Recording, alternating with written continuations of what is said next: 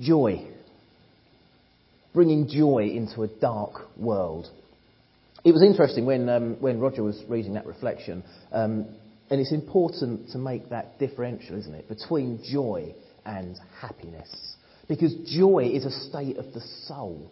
Joy is something that is unchanging. We're told to be joyful always. And for some people that's a challenge. They say, well, you can't be joyful always. You just cannot. It would be false. It would be fake.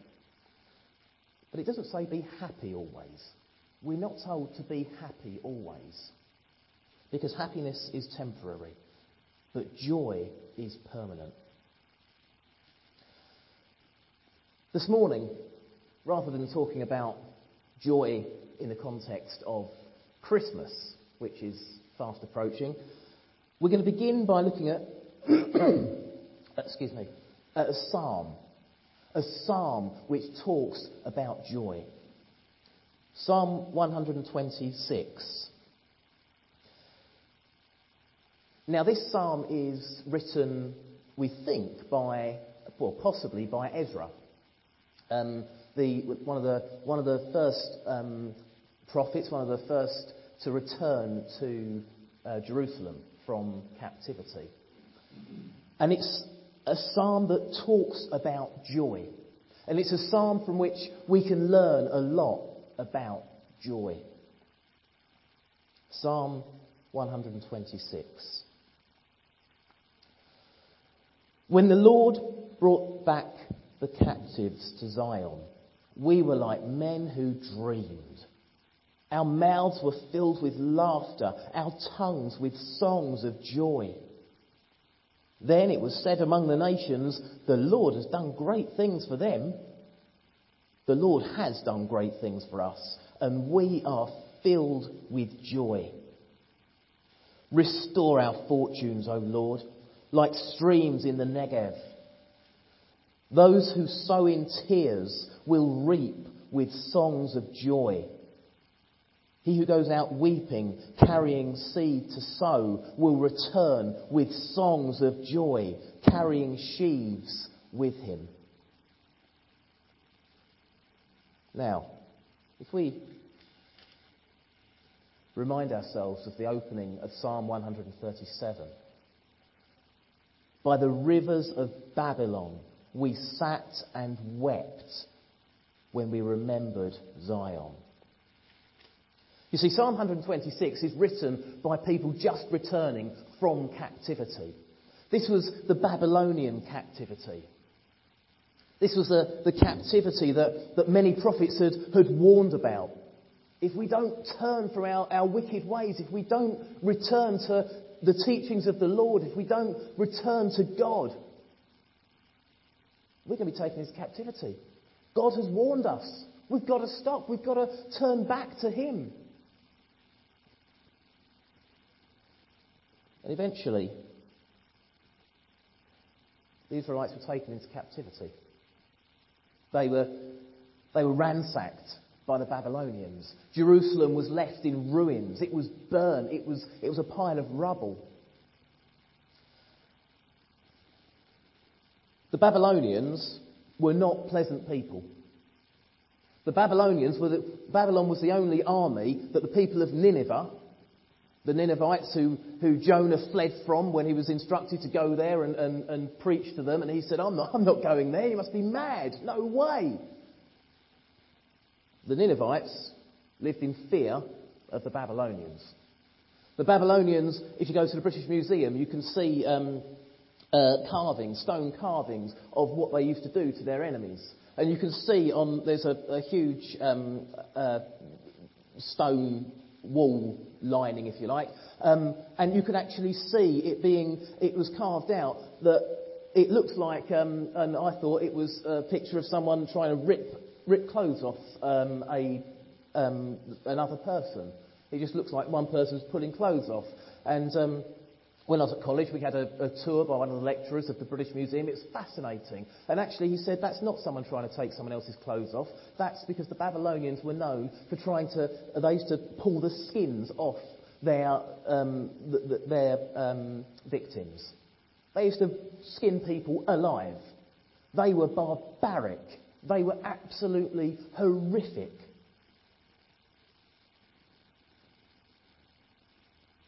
And so, being taken into captivity by the Babylonians was no walk in the park.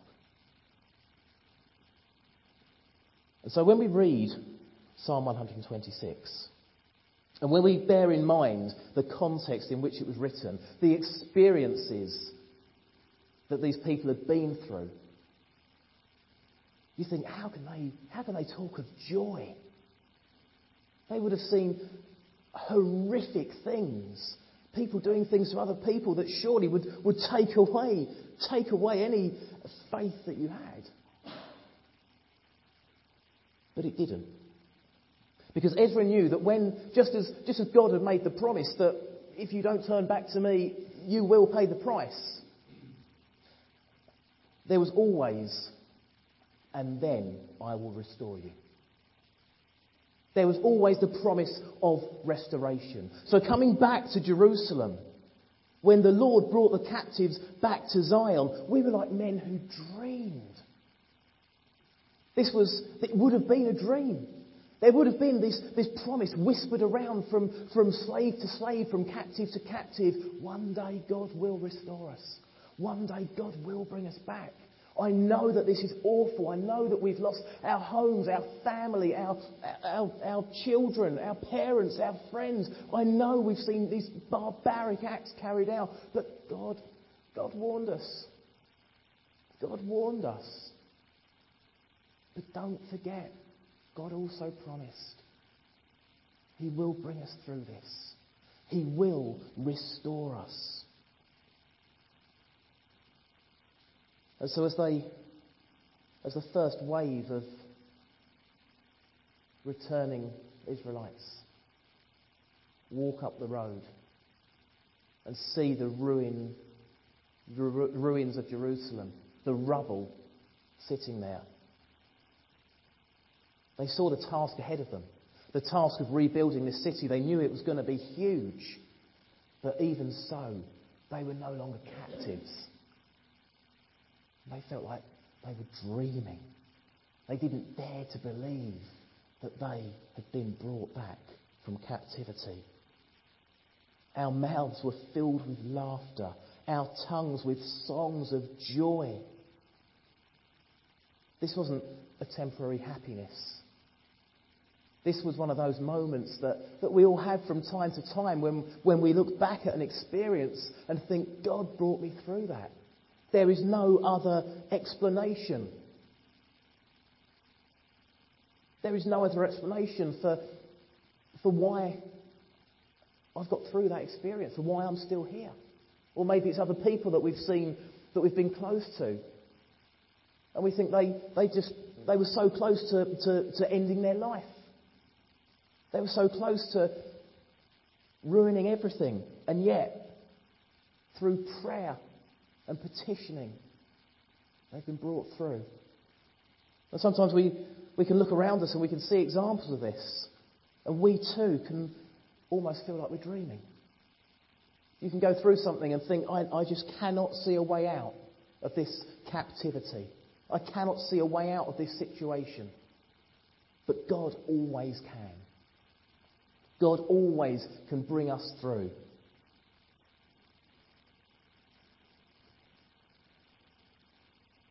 Other people notice. It was said among the nations surrounding Jerusalem, it was said the Lord has done great things for them. Other people looked and said, you were the captives of the Babylonians.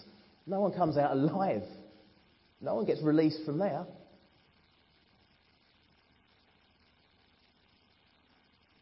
Ezra says the Lord has done great things for us, and we are filled with joy.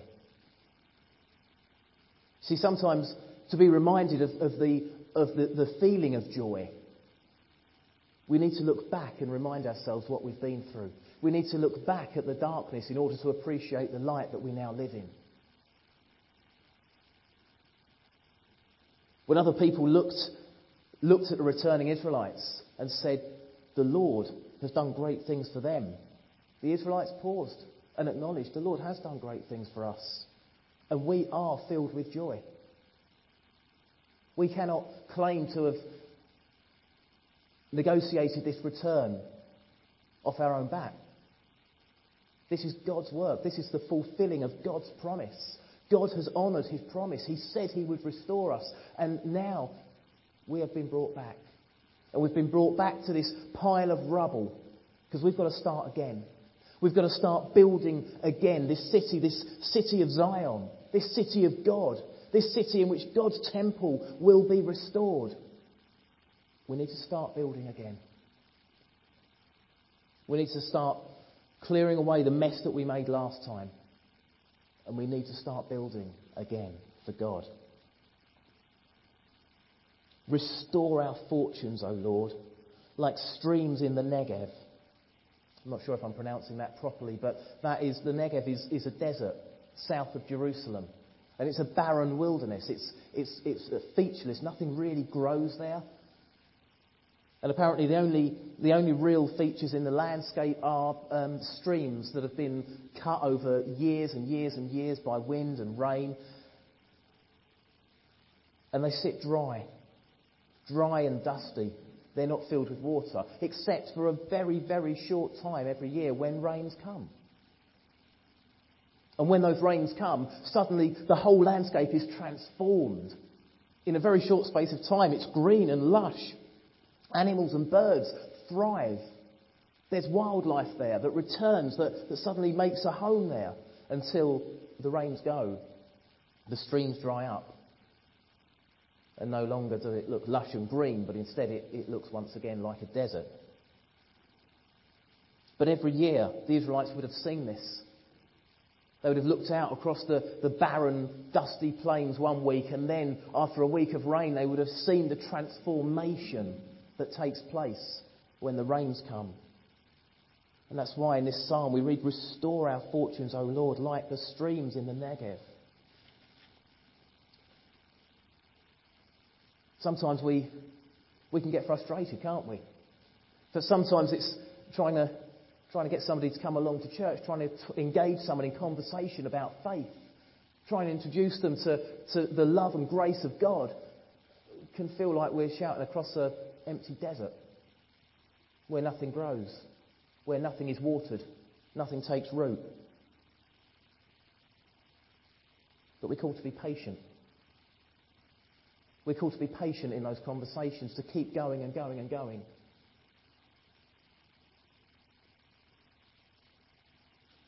When I went in and did an assembly at a school recently, actually it's harvest time, I used the analogy of the Chinese bamboo plant. It comes from a tiny seed and it's planted in the ground, and for 5 years it does nothing. You can't even see a sprout. There is nothing for 5 years.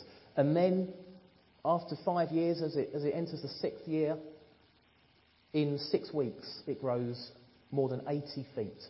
It just shoots up. It's a staggering rate of growth.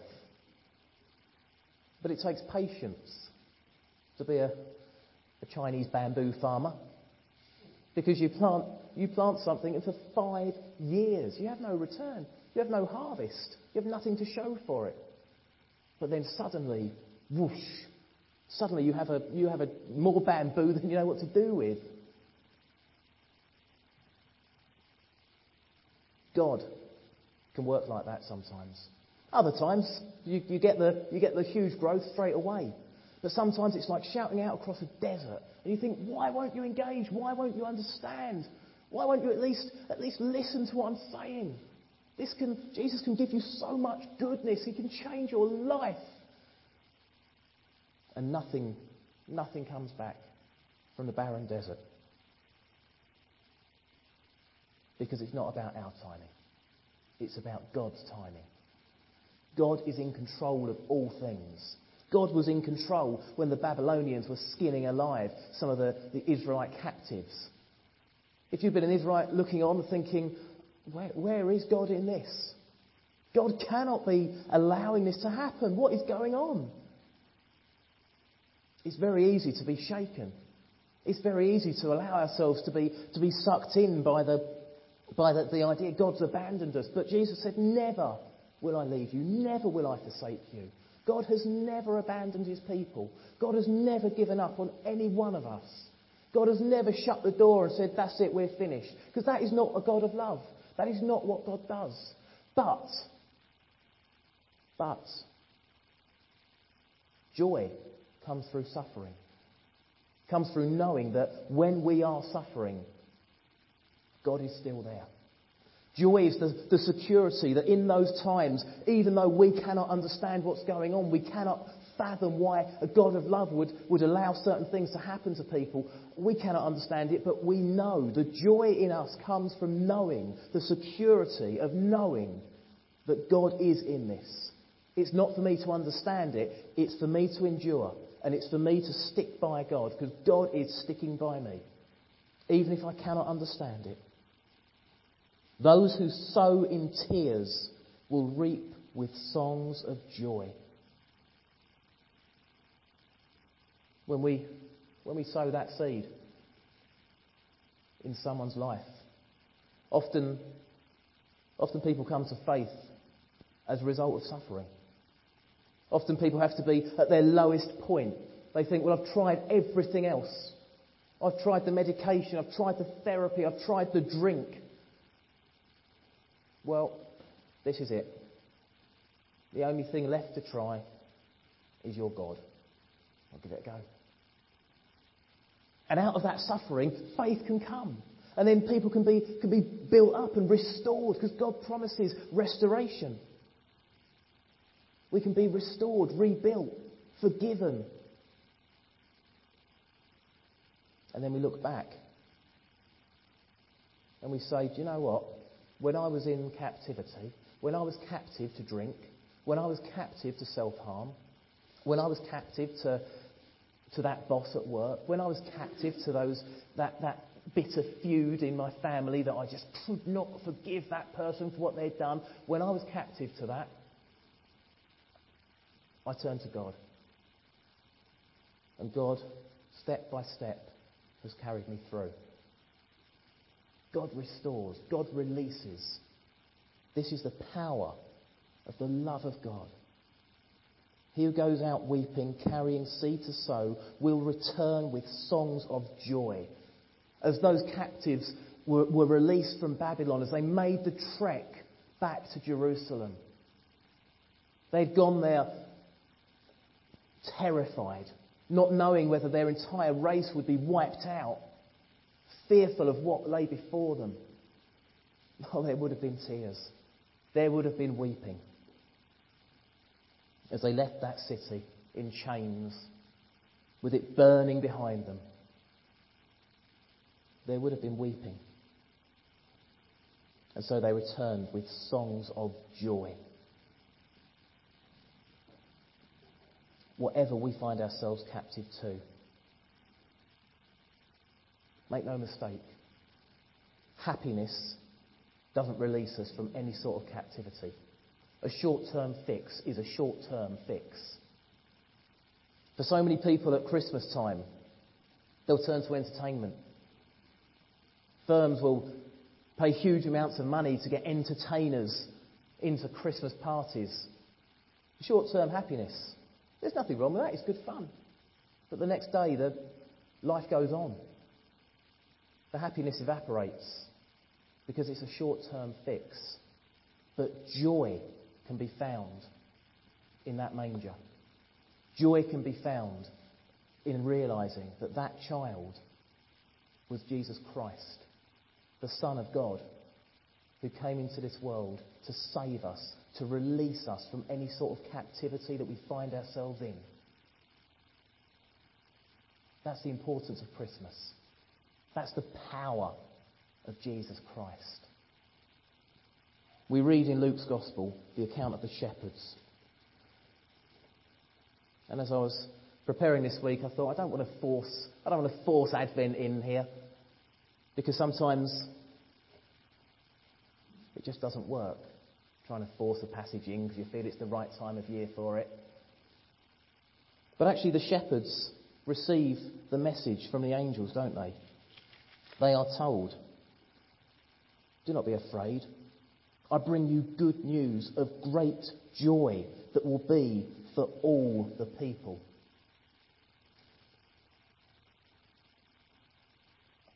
Up until recently, I've always thought that the shepherds and the magi represented two ends of the spectrum, if you like.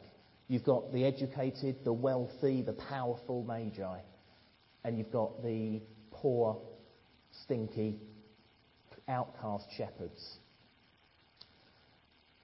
I read a book recently that challenged me on that. It suggested that actually shepherds in that region at that time were often quite wealthy, and that they would have been out protecting their flocks because their flocks were so valuable. Because shepherds traded with the temple. Lambs were taken for sacrifice.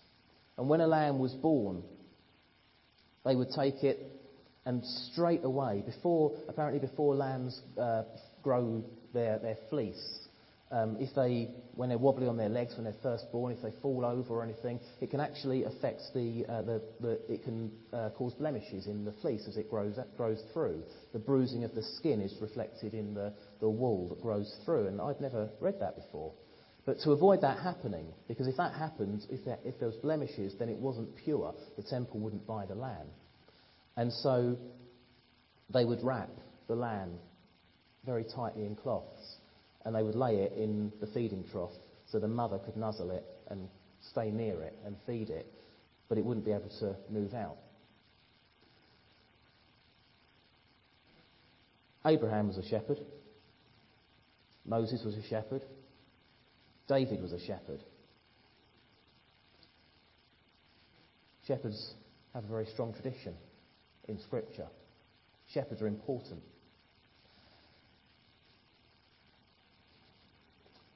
But shepherds, the reason that we talk about them being outcasts isn't because they were filthy and smelly and spent all their time in the fields and were a little bit backward, which is sometimes the impression that we can give.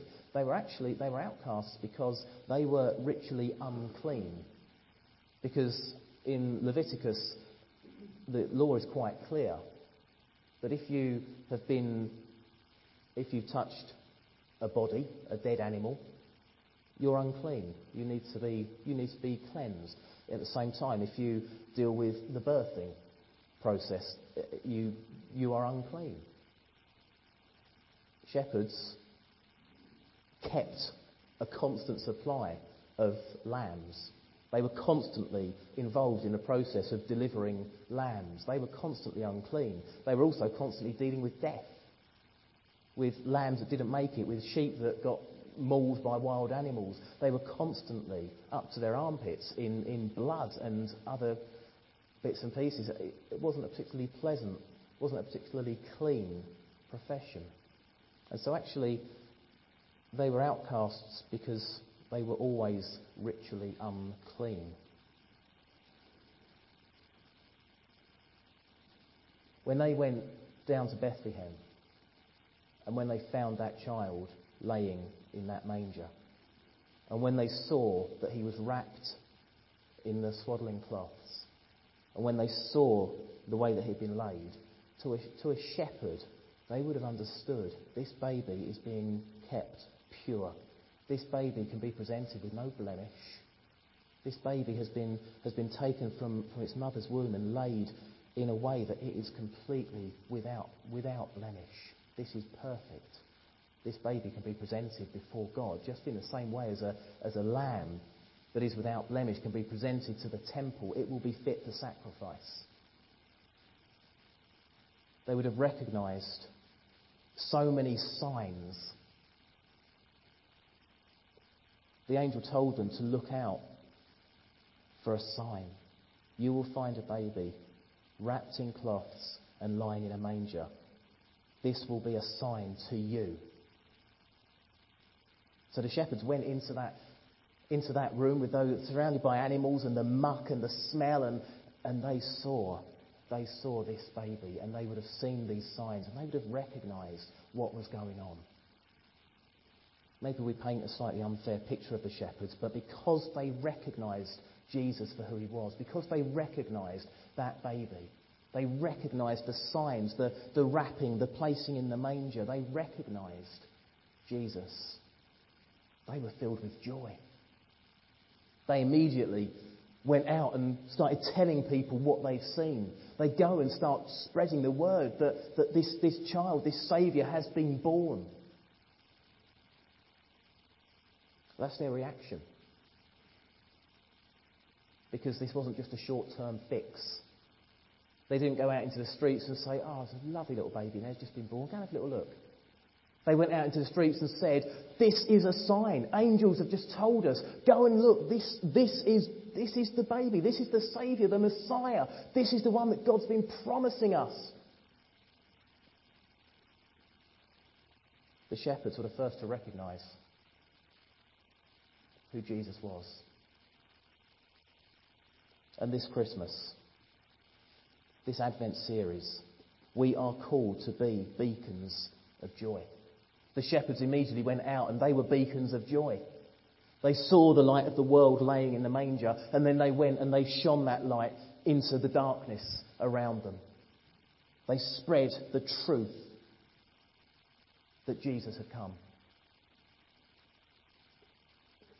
It's our job now today to make sure that we go out and we introduce people to the joy that can only be found in Jesus Christ. The joy that can only be found through a relationship with our God, our Heavenly Father, through the Holy Spirit that is in us and amongst us, empowering us to shine. That security that we have inside us that says that no matter what we go through it with our God. And when we come out the other side, we too will look around us and feel as though we are dreaming. Because we look around us and we think, how have we got through? And the answer is always because God brought us through. The transforming power of our God is like no other power. It brings us joy that nothing else can provide. We can go out into the world knowing that God is with us every step of the way. We can experience joy in all that we do. In every conversation, with every person, we can share joy. We can also share happiness. There's nothing wrong with that. We need to have fun at Christmas. I can't wait for the carol service next week. It's going to be fun. It's going to be good. But when those people leave here, we want them to look back and say, I really enjoyed that. But we also want them to look back and we want them to have seen joy in us. We want them to leave with the truth of Christmas ringing in their ears. We want them to leave knowing that Jesus Christ is Lord. He's Lord of their lives as much as he's Lord of our lives. So let's remember that the world isn't full of darkness. There is darkness out there, but no total darkness is broken the second that a single light is lit.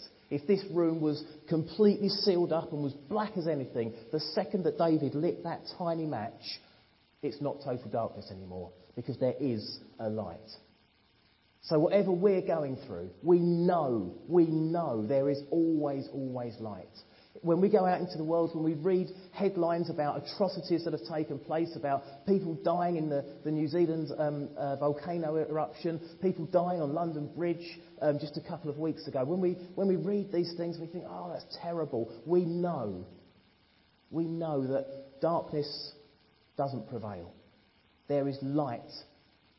There is light across the world. There is a light of the world. And every one of us, we carry that light with us. We take it and we share it with those that we meet. We spread the message that Jesus Christ is Lord. He loves us. He restores us. He carries us through whatever we find ourselves going through. As Christians, we cannot always be happy, but we must always feel and know joy. Because that is a result of feeling and knowing God. Let's pray. Heavenly Father, thank you for your word. And thank you, Lord, that we can go back to Psalms like this one. We can remember that you are a God who keeps promises. You're a God who is always happy to accept us for who we are. And although we quite rightly, we read back and see how there were times of suffering for your people, you always promise restoration at the end.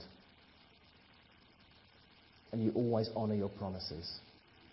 And so, Father, in this time of Advent, we give thanks for the joy of knowing you. And we give thanks also for the joy that we know that one day Jesus will return. That at the moment we're preparing. We're preparing for that return. We might not know when it's going to happen, but we know, Lord, that one day Jesus will return. Will make this world perfect. Will make us perfect. Will purify us. Will take away our sins so that we can be with you in heaven for eternity. Father, thank you for the joy of Christmas, but thank you more for the joy of knowing that you love us, that you never leave us, that you never forsake us, that we are your children. You are our Father. In Jesus' name, amen.